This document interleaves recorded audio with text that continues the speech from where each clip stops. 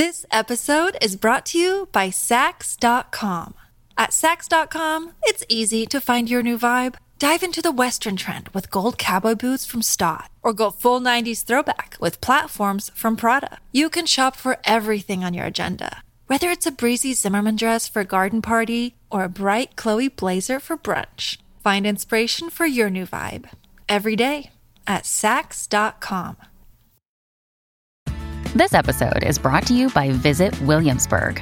In Williamsburg, Virginia, there's never too much of a good thing. Whether you're a foodie, a golfer, a history buff, a shopaholic, an outdoor enthusiast, or a thrill seeker, you'll find what you came for here and more. So ask yourself, what is it you want?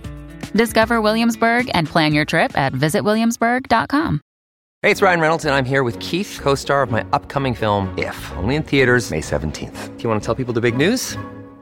All right, I'll do it. Sign up now and you'll get unlimited for $15 a month and 6 months of Paramount Plus Essential Plan on us. MintMobile.com/switch. Upfront payment of $45 equivalent to $15 per month. Unlimited over 40 gigabytes per month. Face lower speeds. Videos at 480p. Active Mint customers by 531.24 get 6 months of Paramount Plus Essential Plan. Auto renews after 6 months. Offer ends May 31st, 2024. Separate Paramount Plus registration required. Terms and conditions apply if rated PG.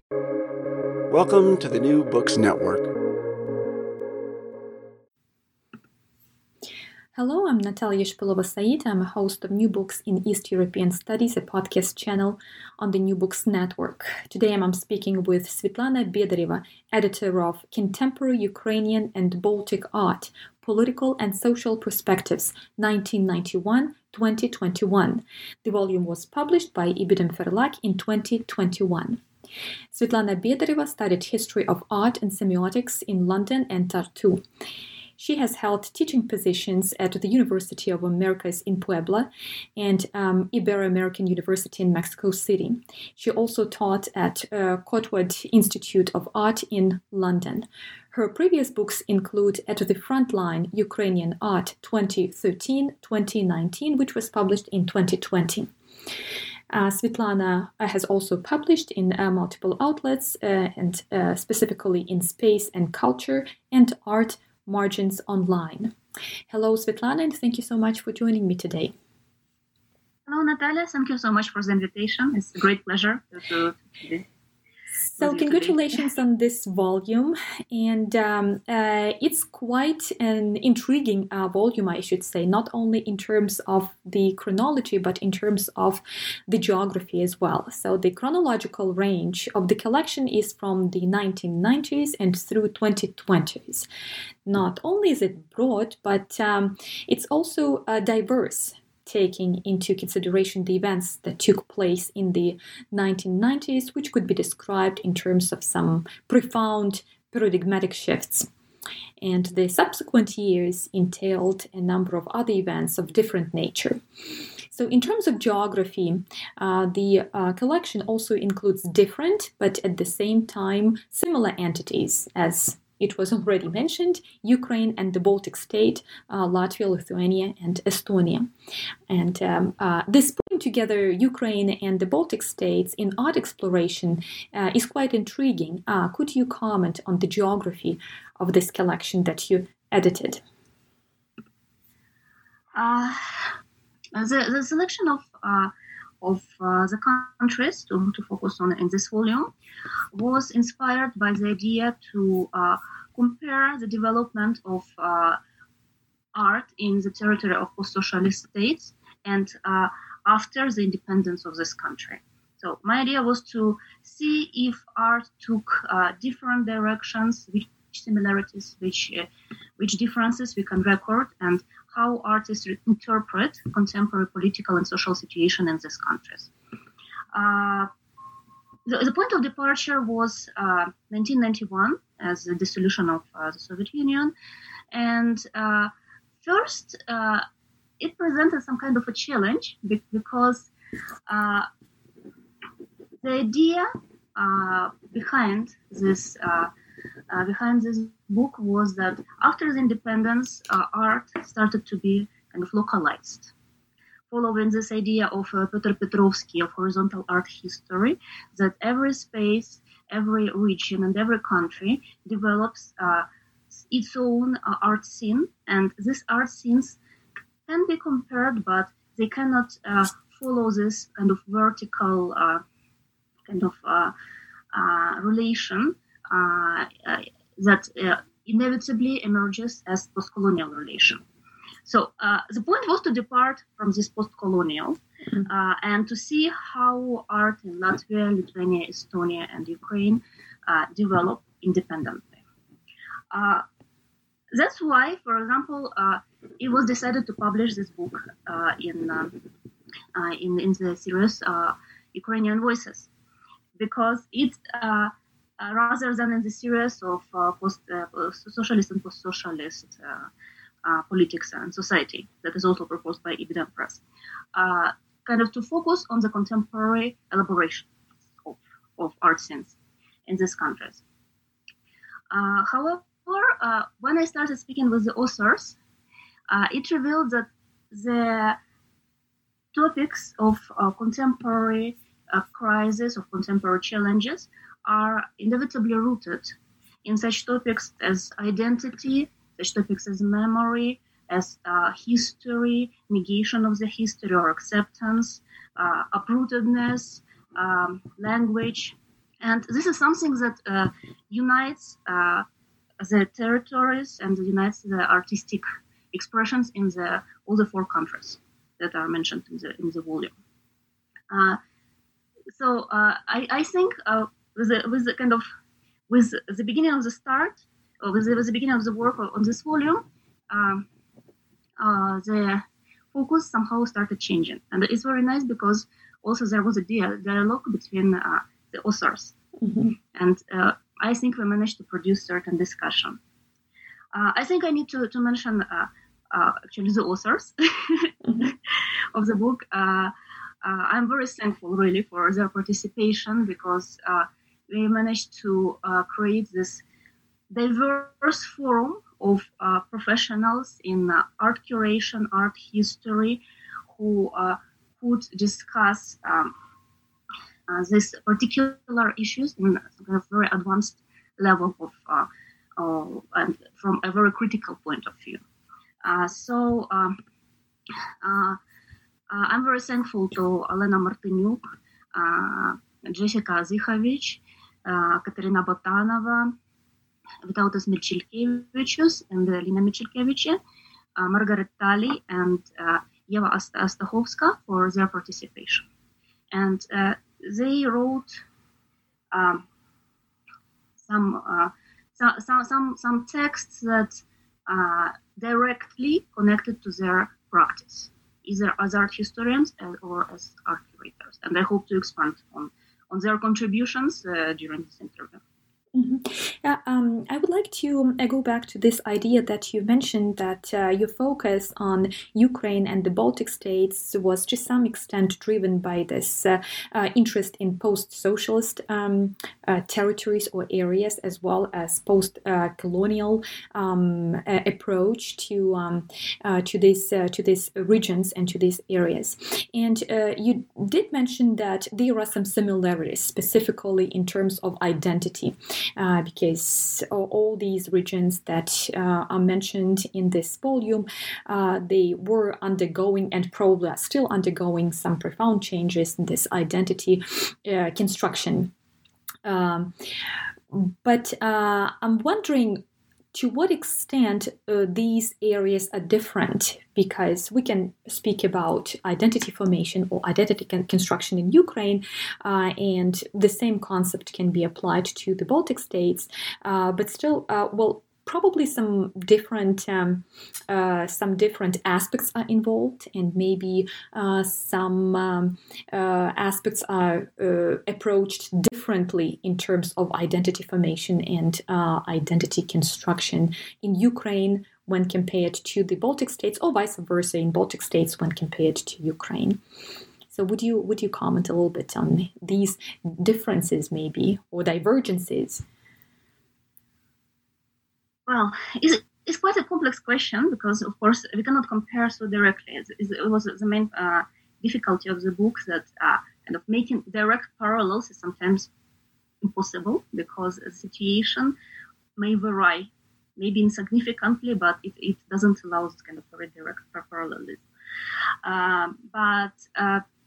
For example, if we speak about the text of Eva Stachowska, who was attempting to map transformations from this post-socialist society in Latvia to in Latvia and the Baltic countries to the capitalist structure already emerging inside of European Union. She claims that it's impossible to present all these scenes as some kind of very different scenes.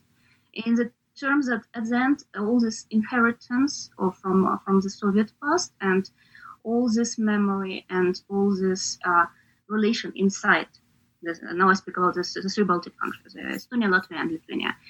They all this exchange, even despite some kind of discrepancy between the language, for example, they produce a very similar image that enables now the artistic exchange inside the region.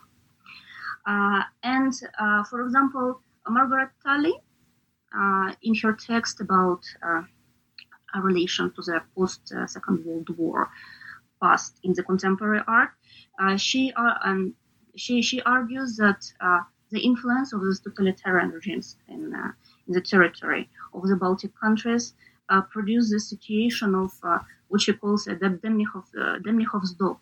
She refers to the work of an Estonian artist, Anastasia Sosunova, who presented some kind of a duality of a dog with a kind of a strange monster who has two heads that do not allow him to kind of to live, to function fully.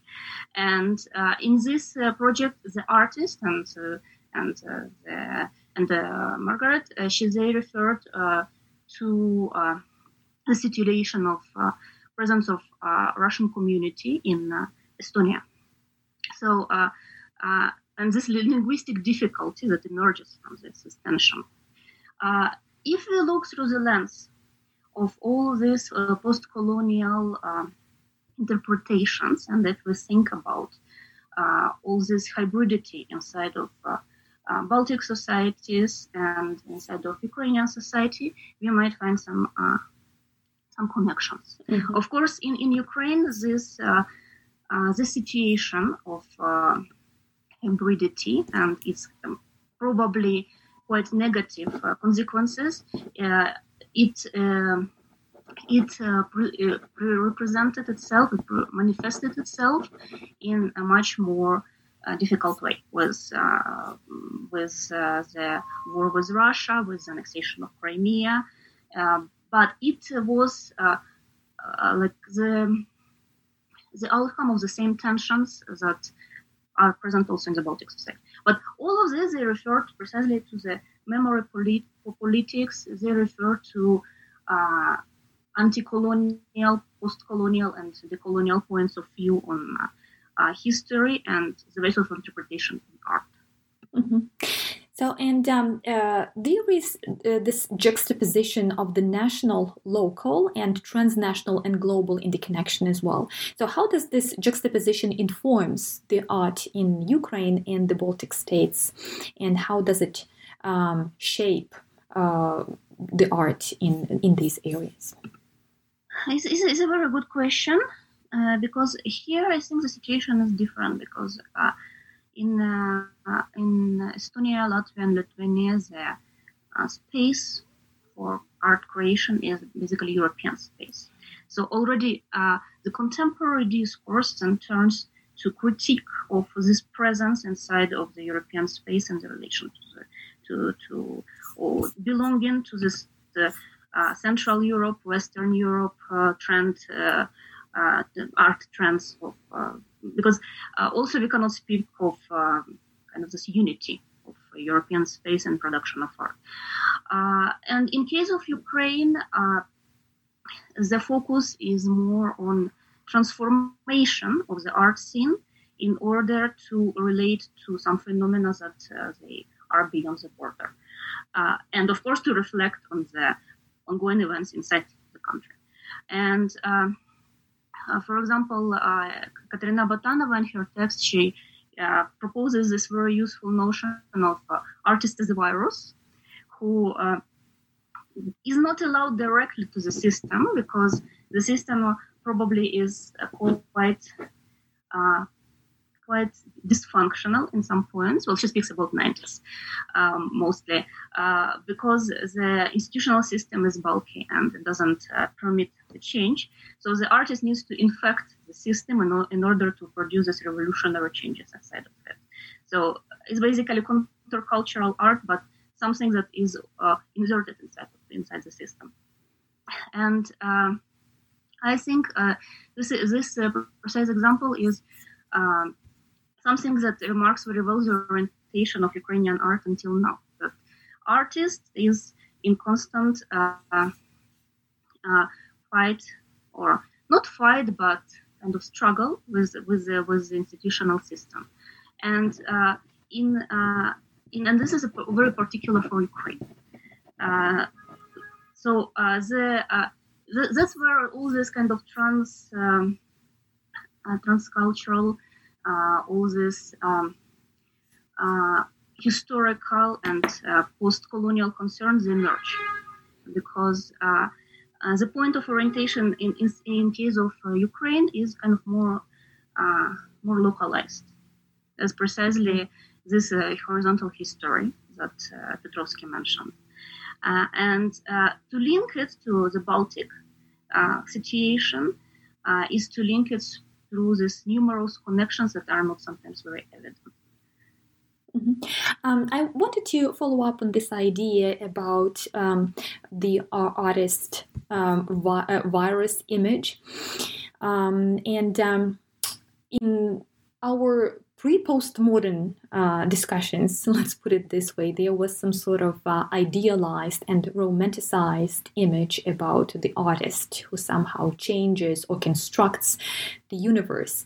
But in postmodern discussions, we were informed about the death of the author. And I thought, and it profoundly changes the way the artist is perceived. And I'm wondering, what's this role of the artist in Ukraine today? Is it presented as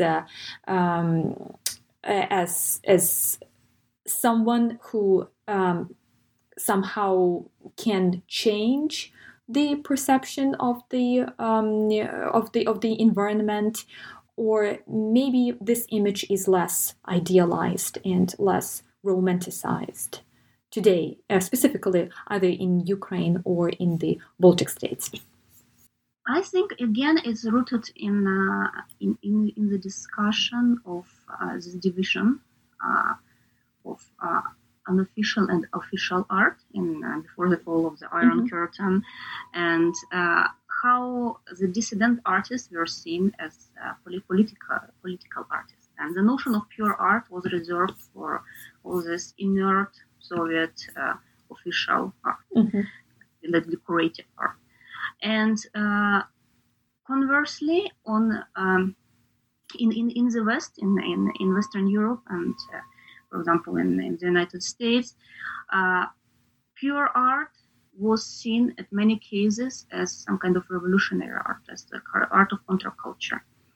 And I think this heritage is still present in Ukrainian art, because I think that the number of topics that relate to either social conditions or to political situation, they are predominant in Ukrainian art scene. And this is actually something that is expected from Ukrainian artists. The Ukrainian artists will speak about political situation. And I think this is some kind of flashback to 30 years at least ago. And maybe at some point when the art market establishes, when the institutional system of both public museums, Museum of Contemporary Art emerges finally, or when some system of private galleries will emerge kind of clearly and it will be sustainable in its way, then maybe there will be reconsideration of this notion. But at this moment, it's very difficult to speak about it. And I think this is quite a particular situation also for the Baltic countries, even though, of course, the processes of institutionalization and the change of focus, they're I would say, like much more advanced, if it's possible to say advanced, or kind of further already from this post-totalitarian feeling. But I think this is also something that kind of makes a portrait of artists, both in Ukraine and in Baltics. This eternal necessity of resistance to some kind of political situation or political crisis or political challenges. And the collection itself asks us to establish some dialogue with the Soviet times, and there are pieces that touch upon the Soviet times this way or another way. And I'm wondering how this engagement with the Soviet past is different or similar in Ukraine and in the Baltic states. Usually the Soviet times offer this profound amount of difficult issues to engage with, and some describe the Soviet past as difficult, some describe it as troubled, some describe it as contested, but we can probably agree on one point, that it has a tremendous amount of issues that ask for some processing. But how this past is processed is different from probably area to area. And I wanted to speak a little bit about how this Soviet past is integrated in the art in Ukraine and in the Baltic states specifically, and how it is reworked so that it is part of our legacy, but at the same time, while being part of our legacy, it can also trigger some responses. At times it's negative, at times it's positive, but at times it's also a lot of silence. And I think this art in the 90s and in 2020 probably, this art somehow asks us to engage with this difficult past. So how do artists approach the Soviet past, and to what end, with what message or with what solution in mind?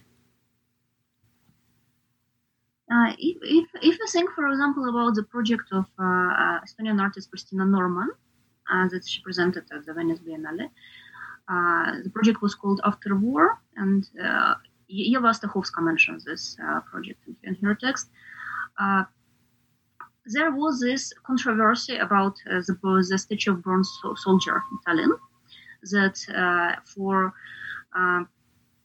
those people who installed it in the Soviet time, it meant some kind of the sign of victory, and at the same time for Estonians in contemporary times, it was already was a symbol of oppression from the Soviet state. So this statue was removed, and it provoked big opposition of Russian community in Tallinn, which is a significant number of people, and they thought that this kind of it invades their kind of right for the memory and commemoration. And Kristina Norman then recreated the replica of this bronze soldier that she reinstalled in a public space, and then she recorded the reactions of the people in this way, to provoking again the discussion of the right for commemoration and the right of oblivion also. And I think it's kind of a very interesting critical project that also can be reflected in many examples of Ukrainian art. For example, well, we can think for example, about this famous project of Nikita Kadan, of this postament, the pedestal, which is taking all the room and pushes out basically something that needs to stand on it, like the commemoration as the main practice and as a totalitarian practice. Or, for example, we can think about reflections of a contemporary photographer, Yevgeny Nikiforov, on the decommunization practices in Ukraine, where he traveled after the laws of decommunization were accepted. In 2015, he traveled in all the territory of Ukraine and was documenting the monuments. They were either in the process of demolition or they were reworked to contain different, more kind of pro-Ukrainian symbolism, or they were removed and hidden somewhere in the barn. And in this way, he also tried to foster this discussion of the right to remember and the right to forget, which memories we need to keep, and what is considered also the work of art, and the works that belong to totalitarian regimes, can they be considered artworks, and should they be kept actually and reinterpreted in some way, as critically reinterpreted. So I think that also this makes this connection of the necessity of permanently return to the traumatic memories and see how these memories actually change our contemporaneity and how they form the art seen in this moment. And actually, there was also a research project in Estonia by Gregor Taun, who's an art historian, and he documented monumental works like monumental murals and mosaics, and also stained glass in different parts of Estonia. And then he published a book. And but this kind of work was, let's say, with the intention of rather recollecting than critically reassessing. So it's kind of a bit different project as the project of Nikiforov, I think. This episode is brought to you by Saks.com. At Saks.com, it's easy to find your new vibe. Dive into the Western trend with gold cowboy boots from Stott, or go full 90s throwback with platforms from Prada. You can shop for everything on your agenda, whether it's a breezy Zimmermann dress for a garden party or a bright Chloe blazer for brunch. Find inspiration for your new vibe every day at Saks.com. Yeah, by going back to traumatic pasts, artists in some way work through some traumatic experiences. As you mentioned, artists bring traumatic pasts to their works, and I'm wondering to what end do they bring this traumatic past? What would they like to engage with? Yes, by bringing traumas back into the present, we engage with those experiences again, but at the same time there is some healing process maybe, or there is some process of working through traumas in order to somehow engage with these traumas in a more effective and more productive way, not just for traumatizing oneself again by engaging with these tragic events. Yes, sure. I actually, art is precisely this instrument of working with past and processing it and reinterpreting it. So this is the very process of working with past in art is a process of in a way healing these traumas. So I think this is completely true, and not only speaking about Soviet traumas, but speaking about also contemporary traumas. For example, my text in this volume, it focuses on documentary turn in Ukrainian art. And I actually propose that in the recent 8 years, after all the events started with the Maidan protests, with the war with Russia and this annexation of Crimea, there was a necessity somehow to document the reality. But this documentation of reality needed to be also a critical documentation and critical reinterpretation of it.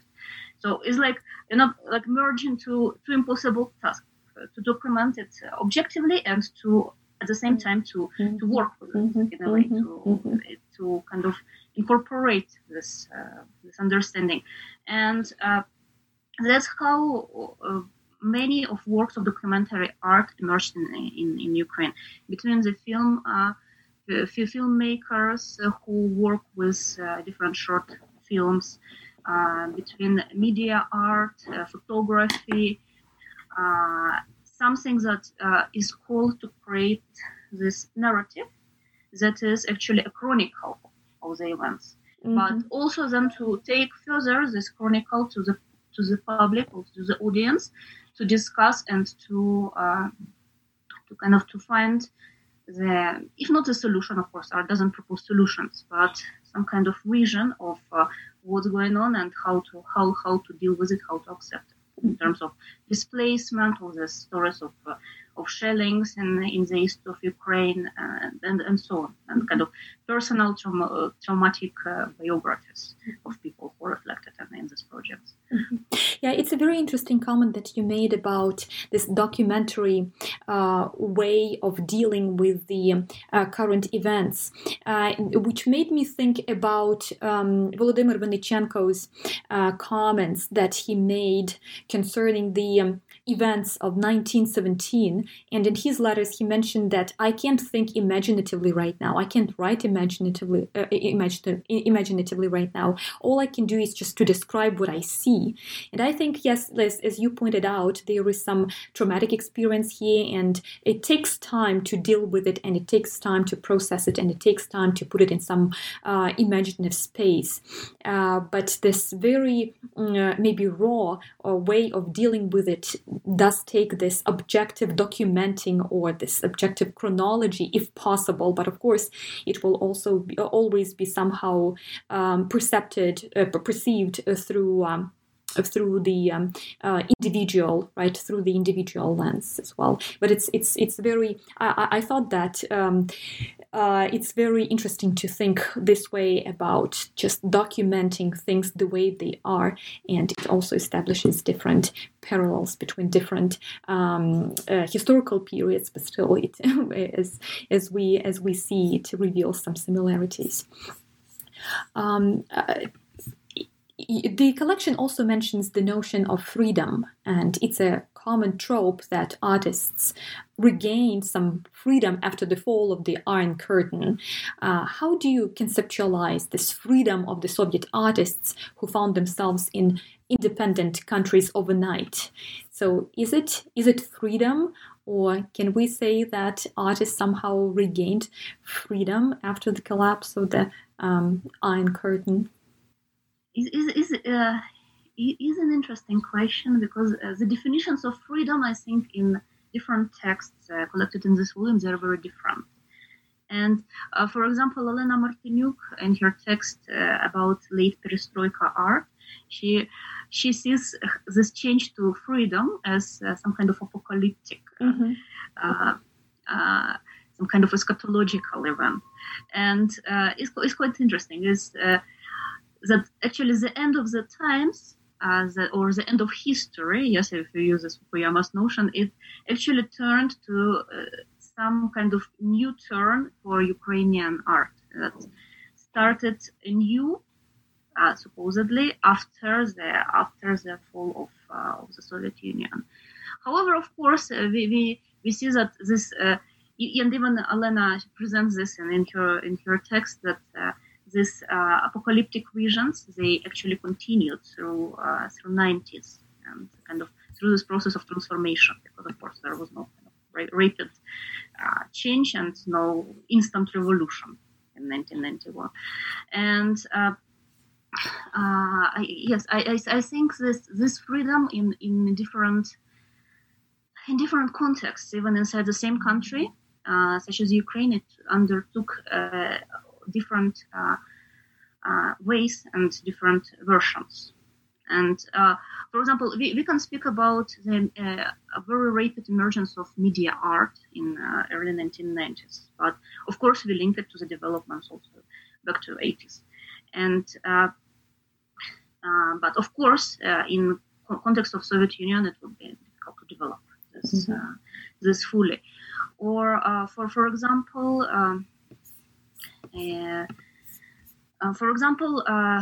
I can speak about. I would like to mention the text of Jessica Zachovich, who speaks about feminism in Ukrainian art, in contemporary Ukrainian art, and how this perception of woman, of a female artist, of a female artist who in a way opposes, subverts the system, tries to change the system, how it became very prominent precisely in the latest decades. Mm-hmm. So this also is part of this idea of artistic freedom that is actually linked to the transformation inside the traditional society and perhaps some kind of change in the societal structure that leads to this liberation, and so on. We can think, I think, about different aspects of this, of the social that are linked to different aspects of the artistic. Mm-hmm. So there are different approaches to this concept of freedom, and we can fragmentize freedom as well, and it will open up different perspectives on what we consider freedom and what we consider as artist who's free or who liberated, right? I'm wondering if you have a chance to teach either Ukrainian culture to your students, or you have a chance to combine Ukrainian culture and the culture of Baltic states in your teachings, and what's the response of your students?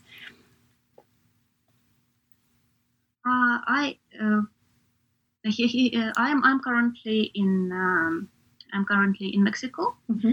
So just recently I opened a course about East Central Europe and the history of conflicts in East Central Europe in 20th century. Mm-hmm. And it's quite interesting to present and to interact with Mexican students, and students from other countries of Latin America, in their visions of all these turbulences of the 20th century history. Mm-hmm. And this vision, sometimes they're very different from what is kind of seen and accepted in Eastern Europe. Mm-hmm.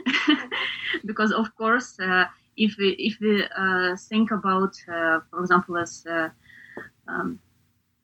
Vitaly Chernevsky called Ukraine post-colonial in the Second World, Mexico is post-colonial in the Third World. Mm-hmm. So at the end is different lens and different critical approaches. Mm-hmm. Third World in the terms of these divisions back into the Cold War, when there was this First World of the United States and the Soviet Union, the second and the Soviet bloc, and the third world was supposedly neutral. Mm-hmm. But it's kind of I see how this historical neutrality also makes effects in the visions of contemporary situation, because of course the perspective is sometimes kind of very interesting to discuss in terms of taking different positions, and sometimes it goes into some kind of argument. Mm-hmm. Mm-hmm. Mm-hmm.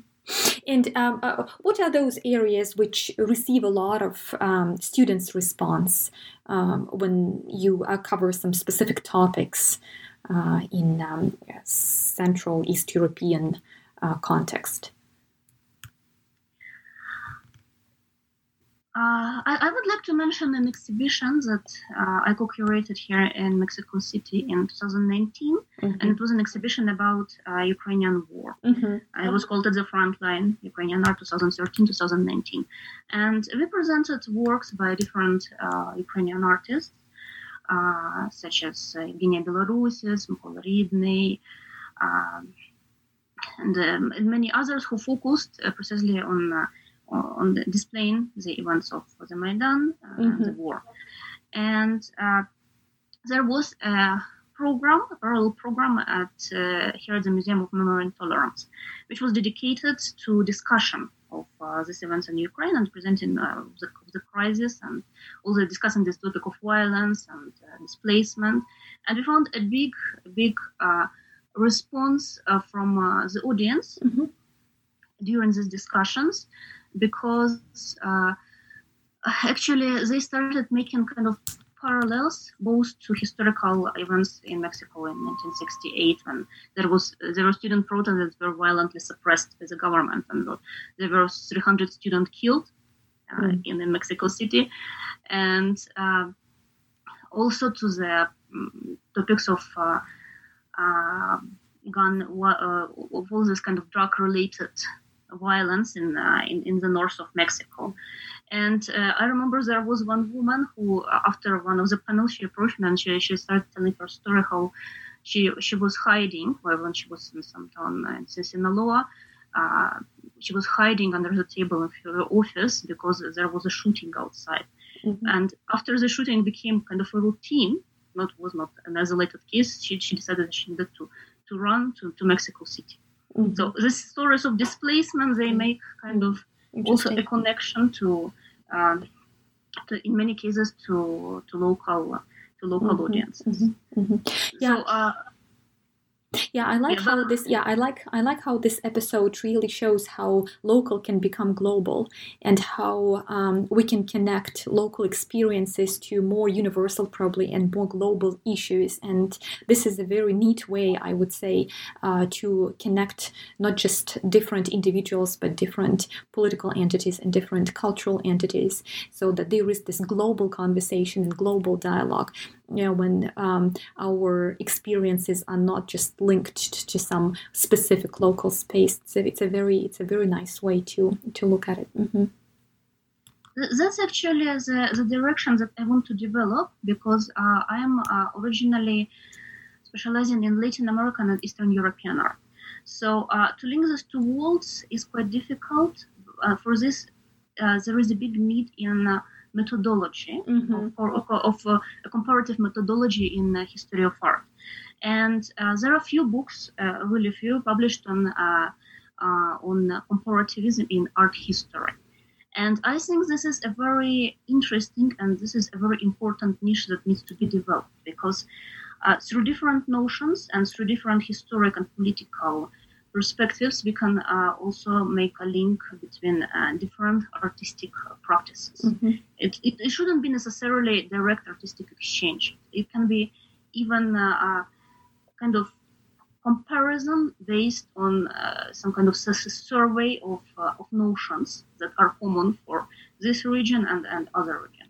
And as I think, given how globalized art is becoming in the latest years, and with all these big art fairs and biennales that they emerge worldwide, and they precisely try to make these local histories contextualized into the global context. So that's precisely my big interest in art research. Well, thank you so much, Svetlana. Thank you so much. Thank you so much for this collection that opens up new perspectives on art and new perspectives on the areas and regions where this art is performed. Thank you so much for the interview. It's a big pleasure. Today I spoke with Svetlana Bedreva, editor of Contemporary Ukrainian and Baltic Art, Political and Social Perspectives 1991-2021. The collection was published by Ebidem Verlag in 2021. Thank you for listening to New Books in East European Studies, a podcast channel on the New Books Network.